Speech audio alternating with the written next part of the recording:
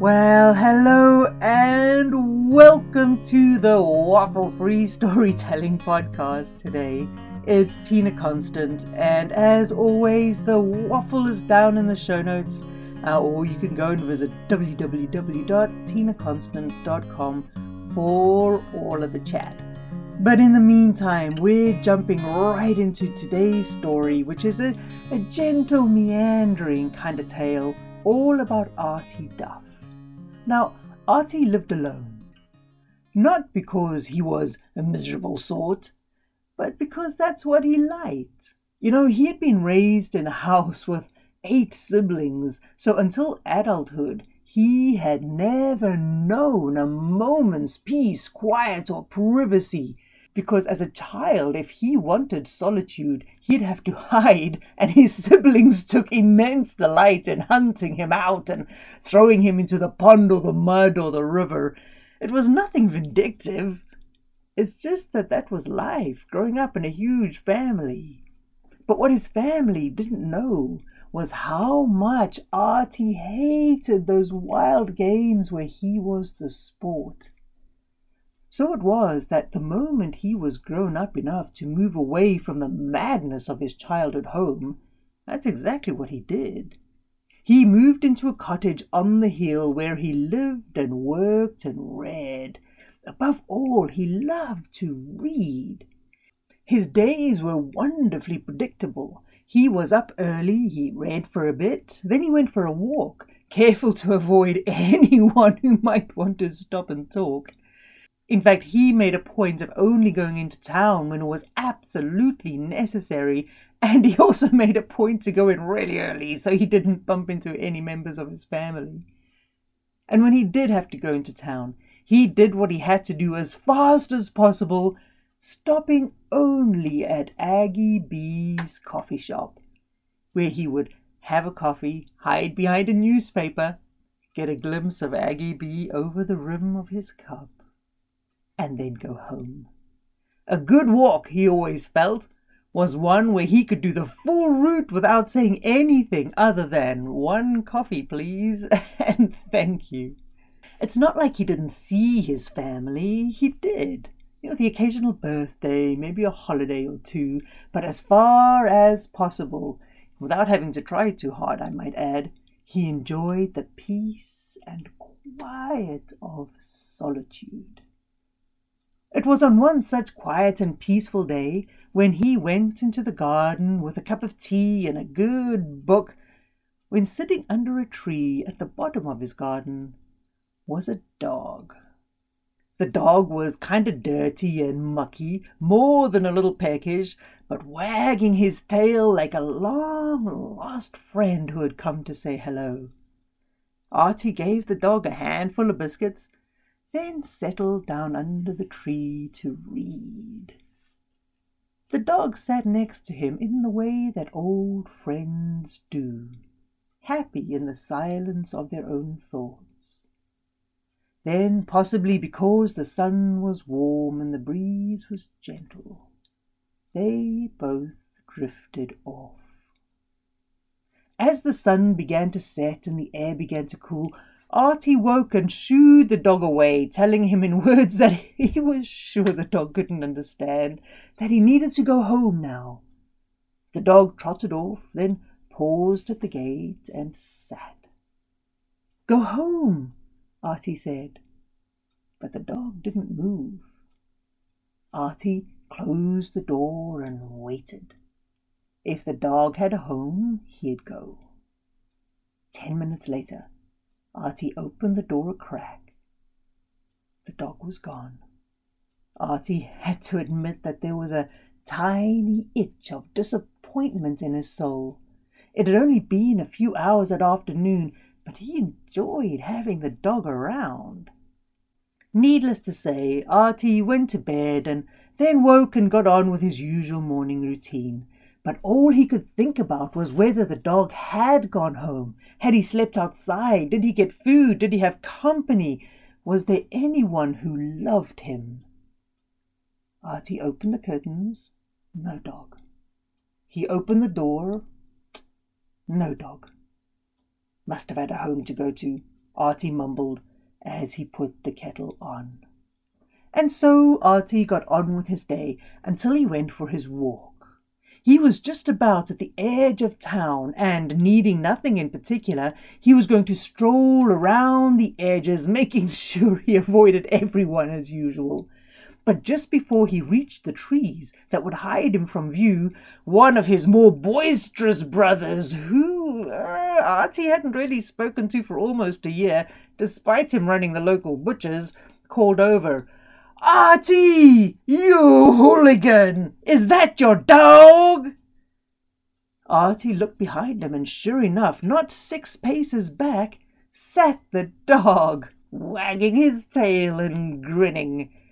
"Bring him over," Artie's brother yelled. "Looks like he needs a good feed." And so, for the first time in a long time, Artie crossed the road and stepped into his brother's shop.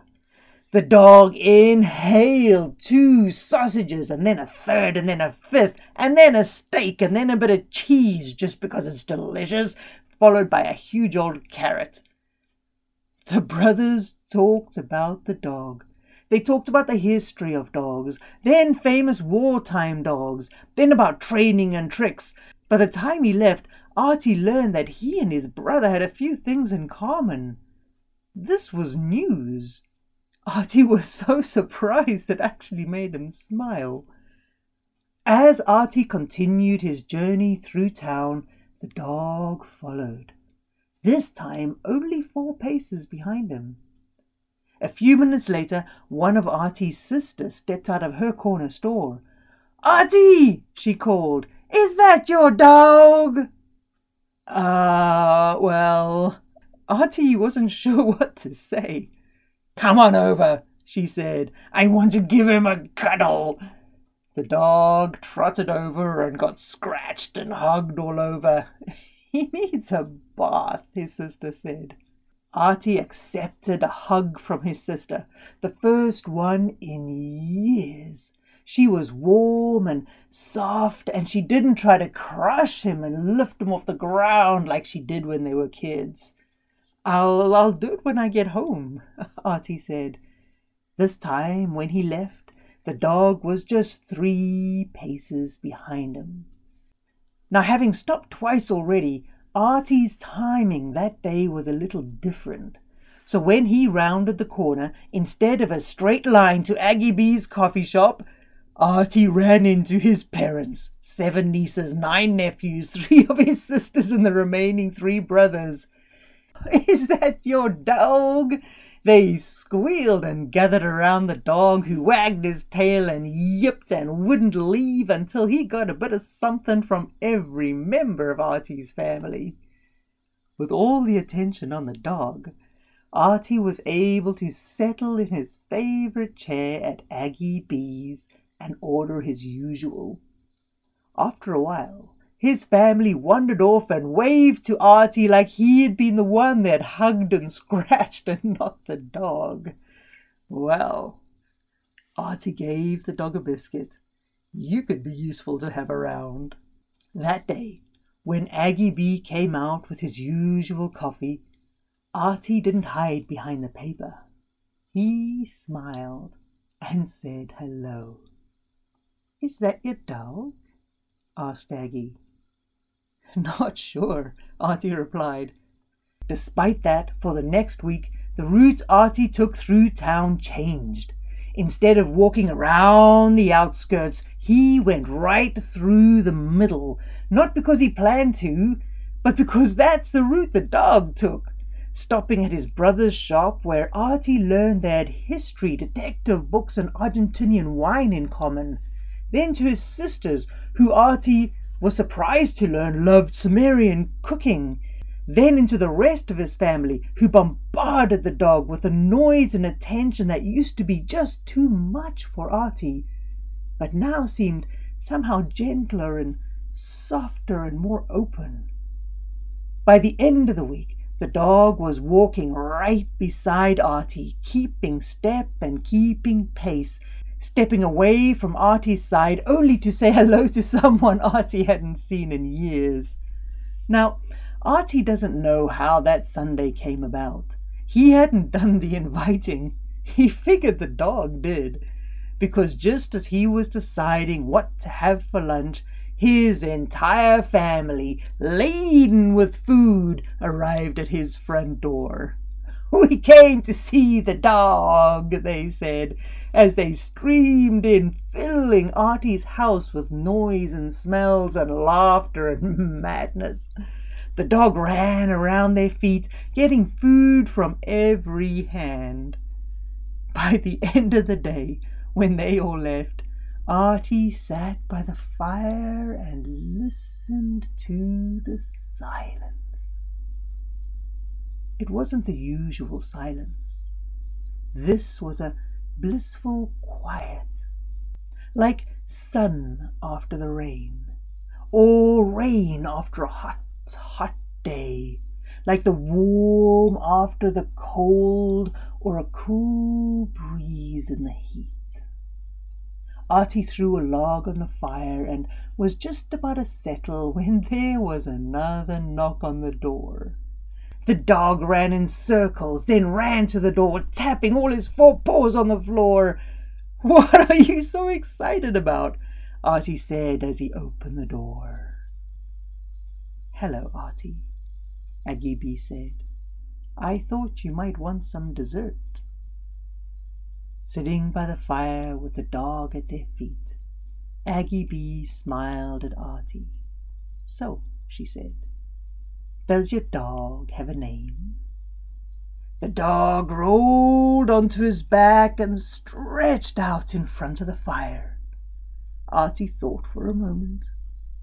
"It needs to be dignified," he said, "but comfortable."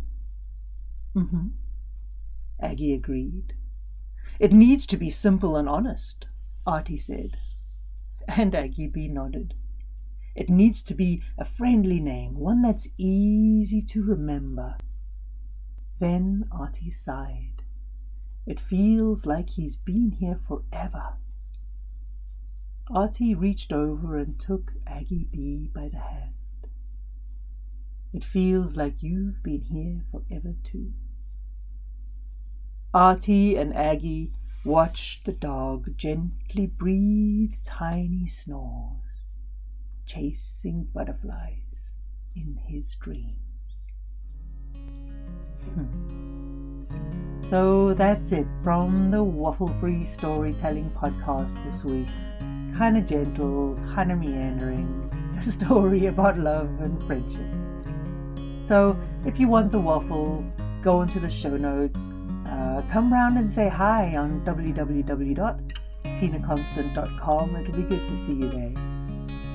And pick up the phone and have a conversation with someone you haven't talked to for a long time.